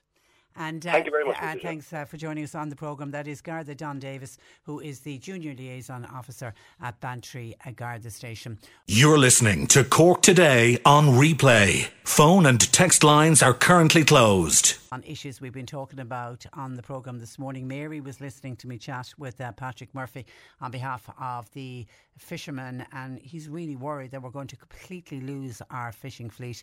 Decommissioning has started, and we're going to lose such an important industry. We're an island nation. Fishing is such an important industry. Mary said it really is hard to hear that Irish people appear to be getting such a raw deal, be it with the fishermen and also our farmers, and it looks like everywhere else too. What a state our country is in now, says Mary. Something needs to be done for us, the Irish people. And then on dogs and dog attacks, and do we need insurance on dogs? Somebody said, listening to your programme this morning about dogs, well, I'm at my wit's end with a dog coming into my garden and fouling all over my lawn. It's in the Island Road area of Newmarket. What can I do? And it sounds like that text, it's one particular dog. Do you know who owns the dog? It's somebody obviously that's leading their dog out, roaming around the neighbourhood, and for one reason they've identified your garden as a nice place to do its business. Very frustrating indeed. Has anybody come up with a solution? I mean, other than trying to seal your garden so that the dog can't get in, but maybe that's not possible. Has anybody come up with a solution to a dog coming in and using a person's garden as their personal toilet? How does our listener stop it? Any of your suggestions would be very welcomed. And then Mary from North Cork says, hi Patricia, I am so disappointed listening to you this morning going on and on about dogs. You would think that all dogs are monsters. My God, there are a lot of people out there who are a lot worse than any particular dog. There are some pure monsters, people that grab women out walking and pull them to the ground. I'm a lady living on my own, and my dog is my best friend, not a monster. And by the way, it is a Rottweiler. So please call this out. I want to stop these people complaining about dogs like mine. God, they are making my blood boil. Human beings are bad people too, evil, out walking, just waiting and watching to try to grab a handbag, etc. Can we get rid of all of them the way some people want to get rid of my beautiful Rottweiler? And that's from Mary in North Cork. Yeah, you see, and that is the danger. You sound like a very responsible pet owner, Mary, and I'm sure that your beautiful Rottie is never out running around the neighbourhood, is never in any danger of attacking anyone. Whenever you have the dog out for a walk, I'm sure you always have it on a lead, you always have it muzzled, so you're responsible. But unfortunately there are other people who own similar dogs to yours who are not responsible. Likewise, there are evil people out there, but not everybody is evil.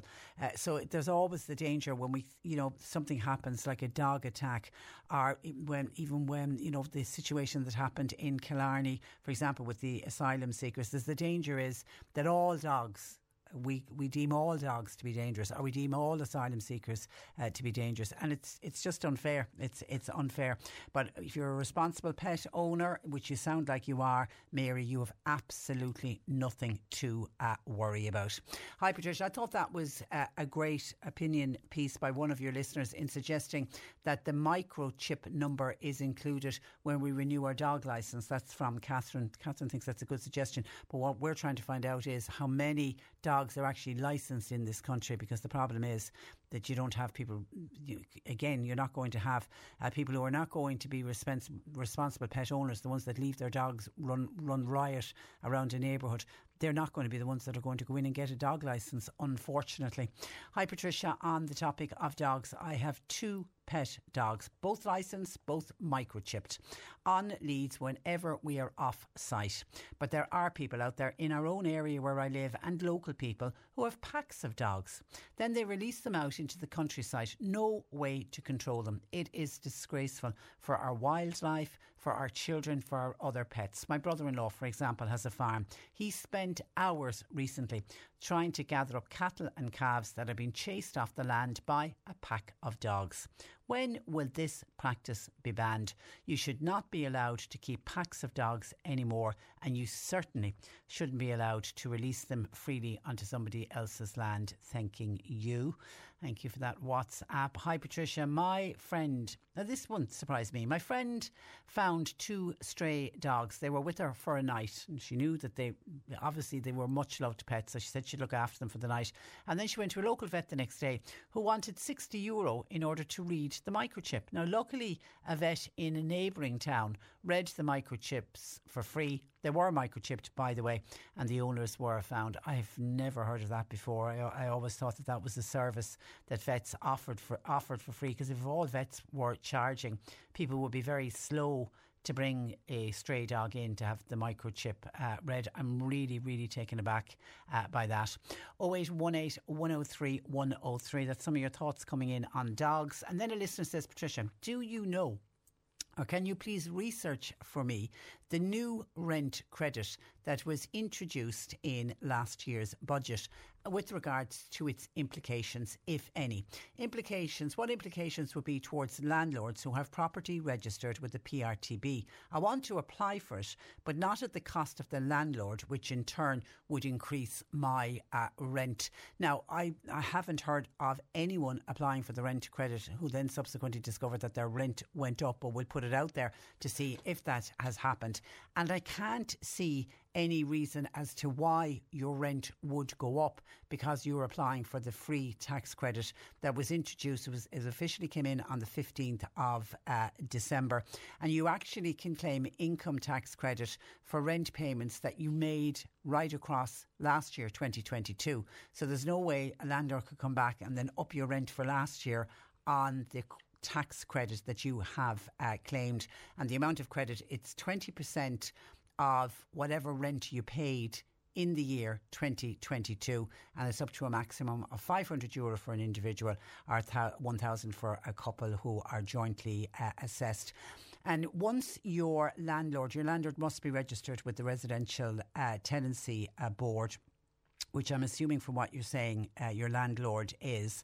And then it's you apply. I mean, your landlord doesn't get involved at all. You have to apply. I mean, the easiest way to apply for the tax credit is to go online to mygov.ie and you sign into my account. You go to the PAYE section and then you review your tax for 2019 to 2022. You select 2022 and you apply for the income tax relief that way, and then you get your tax back. So, you know, when you do it that way, it's you are applying for the tax credit. Your landlord isn't even aware that you applied. I mean, he or she may already believe that you've applied for it. So it's nothing to do with the landlord. The landlord isn't informed that you have received and you've applied for your rent credit. So I don't think in any way, it certainly isn't a cost to the landlord. So the knock-on effect is there's no reason that your rent would increase just because you've applied for the rent credit. But off you go and apply, as I say, could be worth up to €500 for you, which in today is a lot of money with all of our bills and the cost of living and everything going up.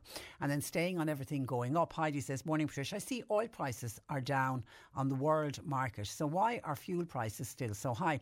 Somebody's got to be making a profit. Also, gas prices are down. So should our energy bills not also now start to fall? We can't keep paying higher prices because of what they keep saying is the problem with the war in Ukraine. Also, look at the government and the huge profit in taxes they made on us. That was announced yesterday. Well, the huge profit in taxes, that's the money that goes back into the exchequer, Heidi. That's the money that is helping with the cost of living supports, etc. And it certainly was a good day at the office for the Minister of Finance yesterday with the news of bumper tax receipts were recorded right across last year. The Finance Minister, Michael McGrath, said the coalition wouldn't commit, though, to an extension on any of the cost of living supports, and that was despite the fact that the state recorded a €5 billion surplus, with exchequer returns last year surpassing €100 billion, and that's the first time that our exchequer returns have ever surpassed the €100 billion mark. So it certainly was a good day at the office for everybody in the Department of Finance. Michael McGrath, of course, who is our new finance minister, said extending any, and of course that's the money that comes in, particularly the surplus, that is the money that they are using for the various cost of living supports. He said that extending the supports will come at a cost, but now, because of what has come in over last year, it is one that the state at least can afford. He said the government does have flexibility, but then he said there are consequences.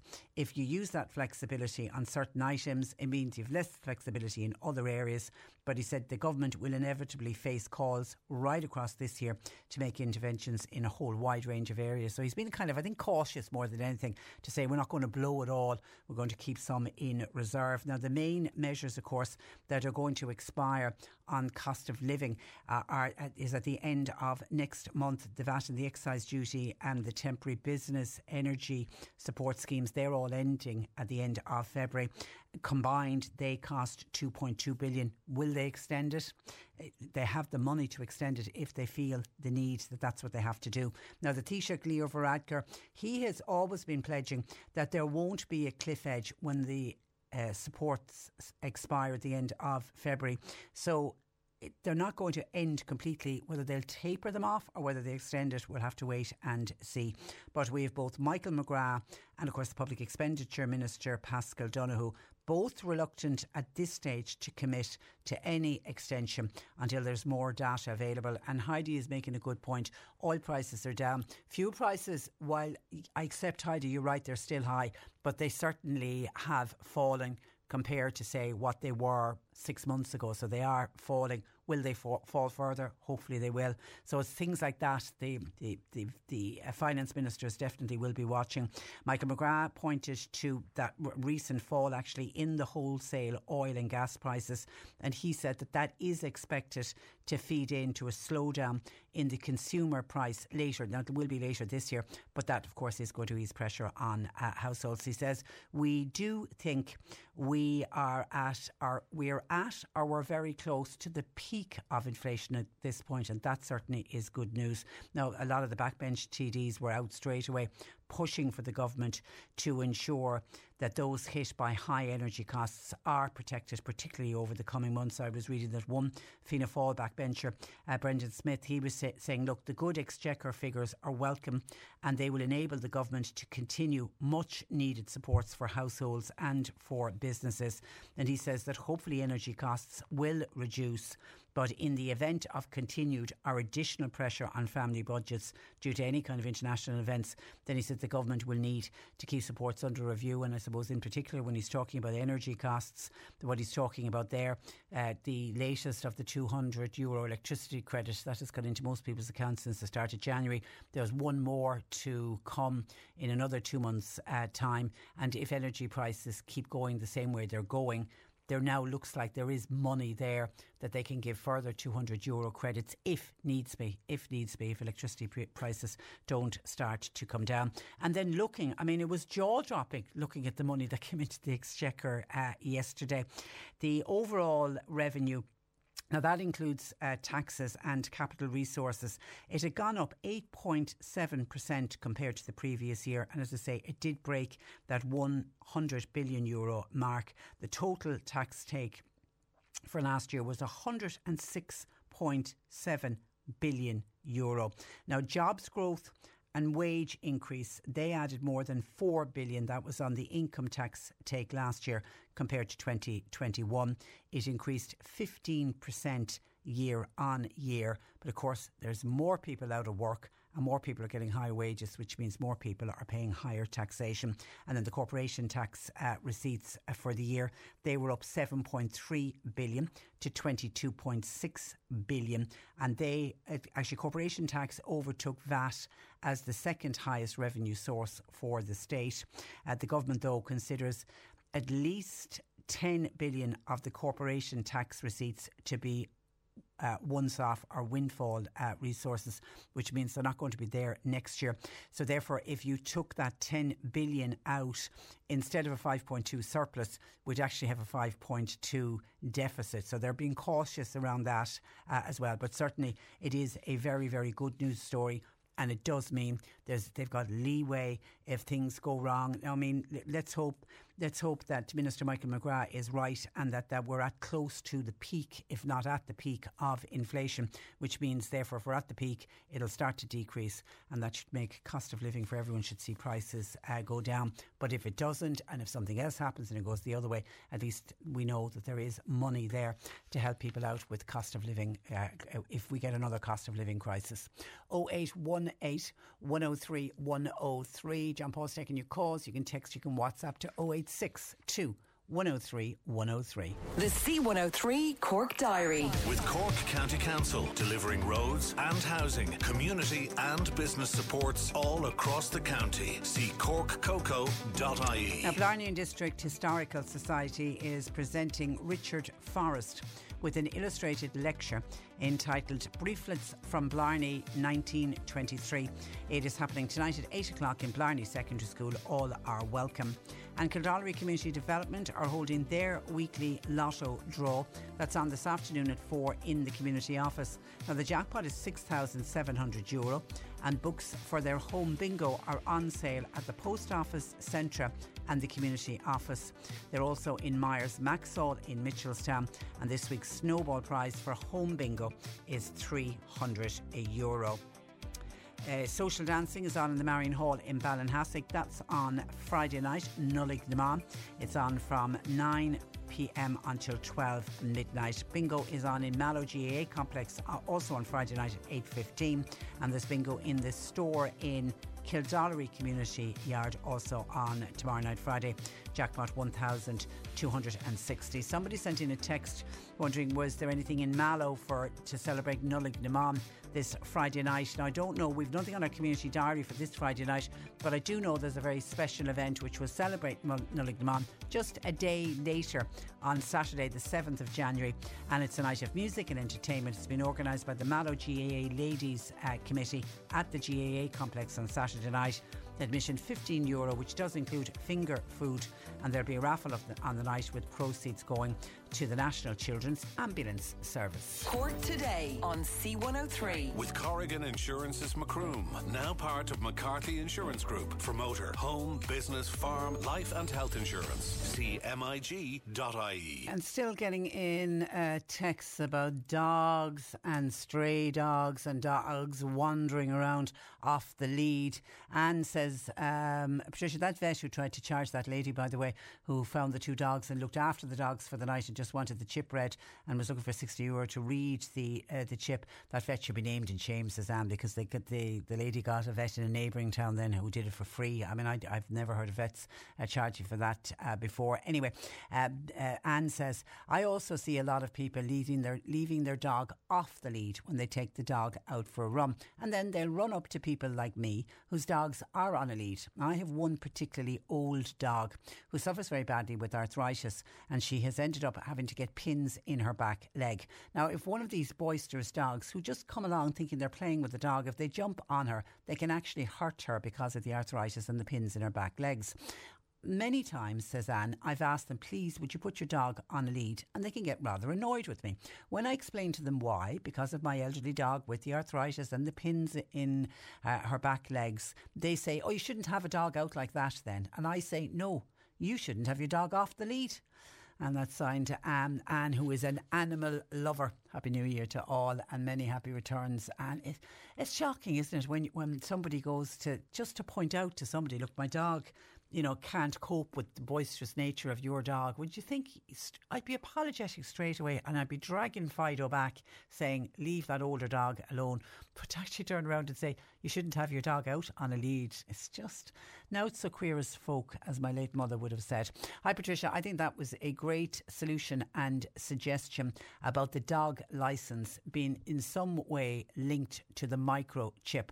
But I would go even further, and you could have your vaccine card in some way linked to the microchip. So have a lot more information contained on the microchip on the dog, not just the owner's name and address, but maybe put all the details of their vaccines on it as well. It would be a job well done, says this particular texter. Thank you for that.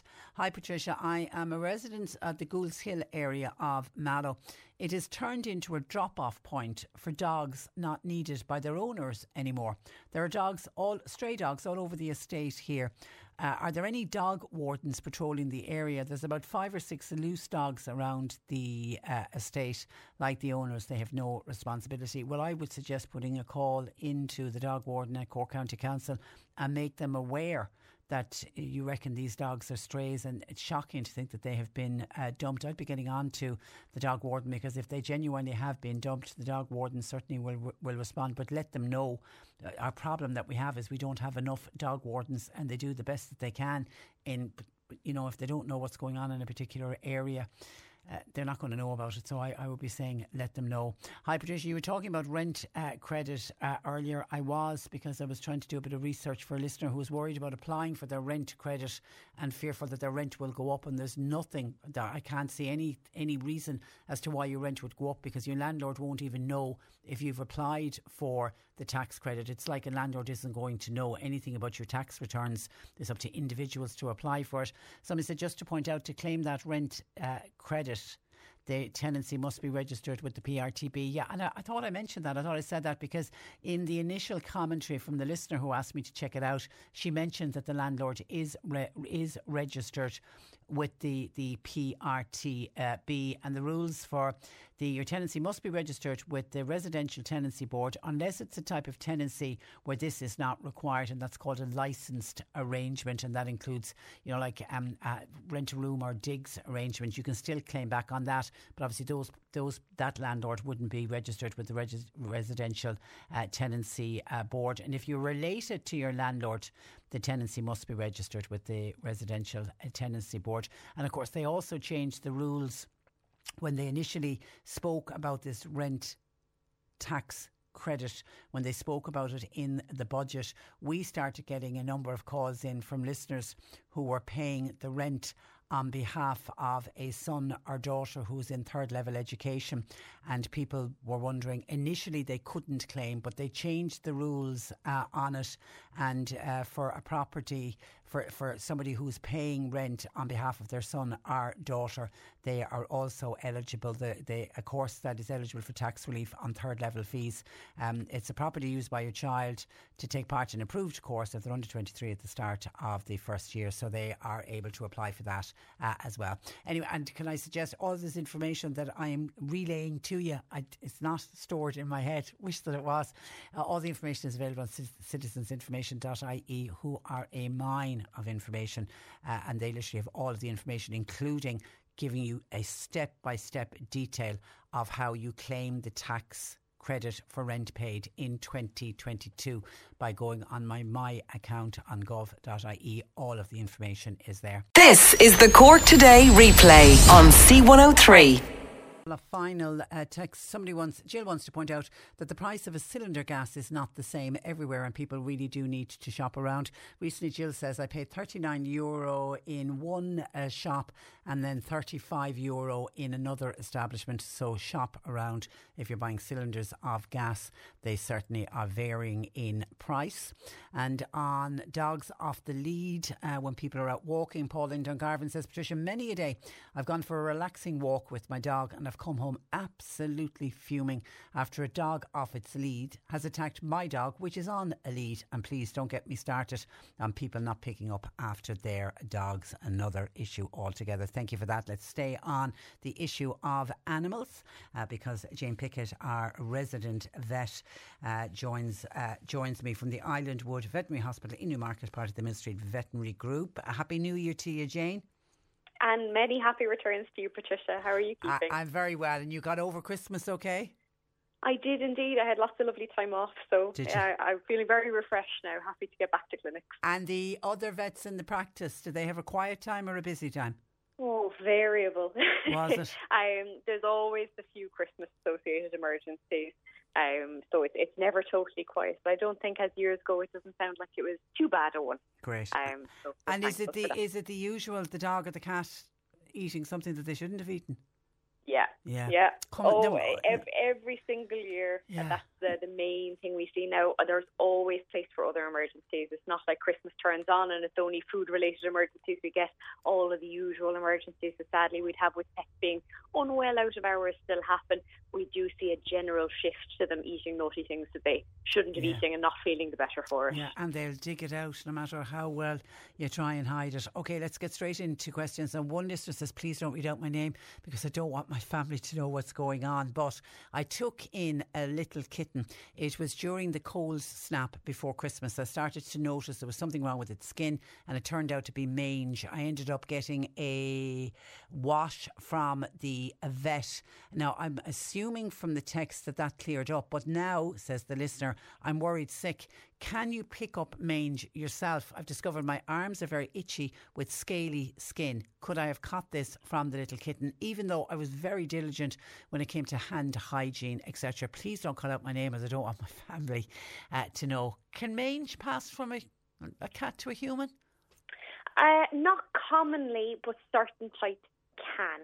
So it's not something we encounter very frequently, but what I would say is, I suppose, first and foremost, well done for taking in that little kitten. It sounds like it's landed on its feet, and I'm really happy you've got some treatment for it and it's settled down. But I think it would be best in this situation, given that you know that you've been in contact with an animal with parasites.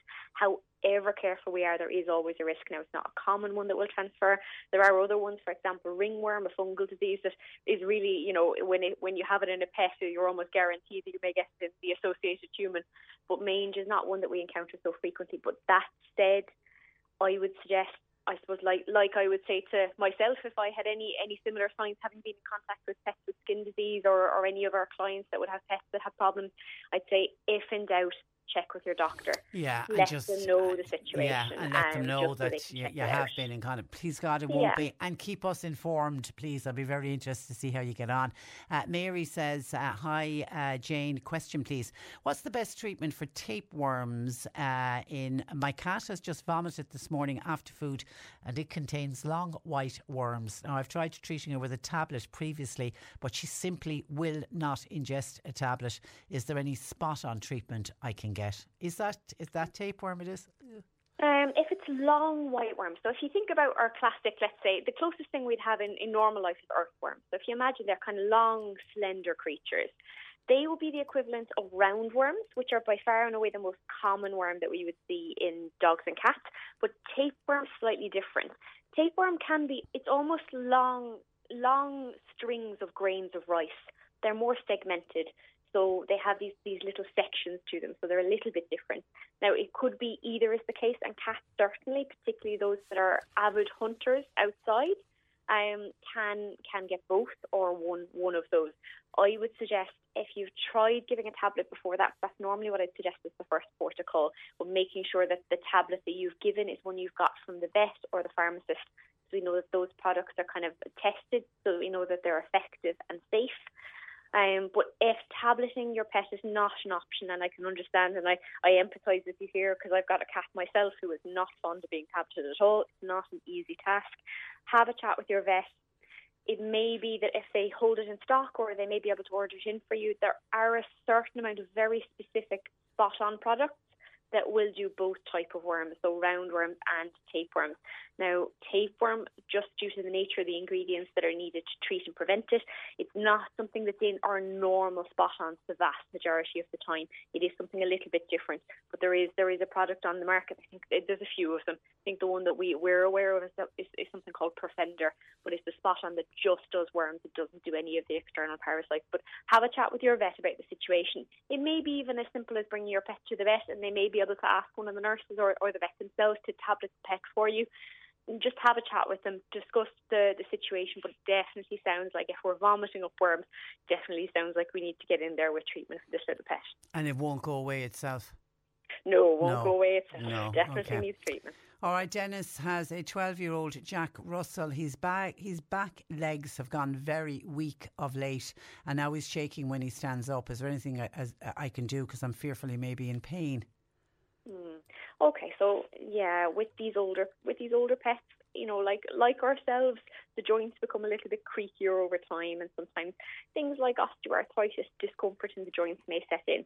Now, there's a number of things that could be going on with your pet. If it's weakness and shaking of the limbs, sometimes, and most commonly, it can be weakness and discomfort associated with joint pain or bone pain. So it's really important to get that checked out for your vet because there is actually plenty we can do in many cases to make them feel a lot more comfortable. The weakness that you're seeing can sometimes be a side effect of them walking less over time because they're painful. So sometimes it can be something that's slow and insidious in onset, but it may not be necessarily something that's easily noticed at home. Now, there are some, I suppose, slightly more unusual things to do with the way the nerves control the back legs and the strength within them that can happen in older age as well. And that's a little bit different. What I would say is well done for noticing this in your pet. I think you're right to be concerned. I'd visit your vet, let them know what's happening, let them know that they're shaking when they're standing, there's a lot of weakness in the limbs, and try and take note of how exercise tolerant they are. How are they coping with their walks if they are up to them, and do they get tired and stiff at various points of the day? And feed that back to your vet. They'll do a full physical exam and they'll take it from there and discuss the options with you. Because 12 for Jack Russell, that's even an older dog? We would class it as geriatric, so okay. Older. But certainly I've seen Jacks go for a fair few years longer than that. But that will be getting kind of into twilight years, certainly. So okay. It's definitely worth taking care of. All right, but help is available. That's the main message. Okay, now Barbara wants to know, how soon would Jane recommend introducing a new dog into the family? Following the death of a much-loved pet just before Christmas, our second dog still appears to be pining. But the problem is our second, the younger dog, isn't a very sociable dog with other dogs. She's a 5-year-old Bichon, neutered Bichon Frise. The older dog, who was 14, was a collie dog. Would we get a similar large dog, or would Jane recommend another Bichon Frise? And how soon after the loss of the other dog? I think she's thinking with the Bichon Frise seems to be pining for the collie dog. Mm-hmm. I would certainly say every situation is different. Having lost pets myself, I think there is always a temptation, particularly if you have a pet left behind and their little buddy has passed away. There's a temptation to try and fill that gap for them with a new pet. But it's really, really important that you take some time for yourself to grieve the loss of your pet, but also similarly for your pet to have time to grieve. And we do see that when they pine, it's very similar to what we perceive as human grief, but it's impossible to ask them to know. But what I will say is there's no cut and dried answer on this. My own personal opinion is I will be in favour of giving it a few months at least before you'd consider getting a new pet, even if your pet is pining. Because, if they have a new introduction to the house, particularly if they're not super social themselves and they're still grieving their old friend, that's a lot going on for them all at once. So you want them to be kind of finding their feet again before you introduce a new pet into the household. With that pet being not particularly social, that's a challenging situation. A very slow introduction, whatever breed you get, will be the best thing to do. I would say as regards a large or small dog, it's difficult to know how they will adapt. Sometimes it's not the size, it's the personality of the new pet. So it really is a difficult one. What I will say is, perhaps if you have an older dog, introducing a puppy into that situation, particularly if they're not particularly social, might be slightly difficult because puppies tend to really not have great social boundaries with other dogs. That's something they learn over time. So it may be worth considering getting an older pet, matching kind of the lifestyle of your own pet. So from that perspective, I'd say consider rehoming. There's plenty of brilliant rehoming centres out there. The ISPCA or national ISPCA do a really, really great job. So it will be worth considering rehoming in this situation, I think. But look, if you have a heart set on a pup, I would say a very gentle introduction, but perhaps an older pet to match Bichon might be a good idea. Okay, and very finally, when you're talking about pet joints and pain, a listener said for pet joints, there's a great supplement called Arthrex. It's available online. Has Jane heard of it? Oh, there's a number of different ones. Now, off the top of my head, the name rings a bell, but exactly what's in that particular one, I couldn't swear on it. That said, it is worth, I suppose, considering. There are a number of joint supplements on the market. Have a chat with your vet because you always want it to be a pet-safe one. And Generally, they'll contain things like glucosamine and chondroitin, very much like the joint supplements that you or I might take. For adults, really for humans, And what age would you start introducing those supplements? Varies depending on the breed, middle to latter age. But what I will say is the biggest thing that I see with pets coming in already on these joint supplements is please don't expect them to control their pain. So if they already have joint disease, it's the cherry on top in their management plan, but it doesn't replace proper pain relief from your vet. So just make sure that you have that covered before you consider it. Okay, Mind of Information as always has a good week, and we'll chat to you next week, Jane. Thank you for that. You too. Thank you. Good afternoon, Jane Pickett, the Islandwood Veterinary Hospital in Newmarket, part of the Mill Street Veterinary Group. Talk to you tomorrow at 10. Thanks to John Paul for producing. Nick Butcher for the afternoon. Cork Today on C103. With Corrigan Insurance's Macroom, now part of McCarthy Insurance Group. Want great advice? You know who to talk to. CMIG.ie. C103's Irish Sunday is the big show on your radio. Sunday mornings from 10. 4 hours of all-time favourites, from Cleona Hagan to Mike Denver, Susan McCann to Derek Ryan, and Daniel O'Donnell to Nathan Carter. It's Cork's greatest hits, guaranteed. And everyone is Irish. Join us Sunday mornings from 10 a.m. with Virtue Breedhaven Nursing Home Mallow, where residents are at the heart of everything they do. Irish Sunday on C103. Hi, I'm Daniel, founder of Pretty Litter. Cats and cat owners deserve better than any old-fashioned litter. That's why I teamed up with scientists and veterinarians to create Pretty Litter. Its innovative crystal formula has superior odor control and weighs up to 80% less than clay litter. Pretty Litter even monitors health by changing colors to help detect early signs of potential illness. It's the world's smartest kitty litter. Go to prettylitter.com and use code ACAST for 20% off your first order and a free cat toy. Terms and conditions apply. See site for details. Even when we're on a budget, we still deserve nice things. Quince is a place to scoop up stunning high-end goods for 50 to 80% less than similar brands. They have buttery soft cashmere sweaters starting at $50, luxurious Italian leather bags, and so much more. Plus, Quince only works with factories that use safe, ethical, and responsible manufacturing. Get the high-end goods you'll love without the high price tag with Quince. Go to quince.com/style for free shipping and 365-day returns.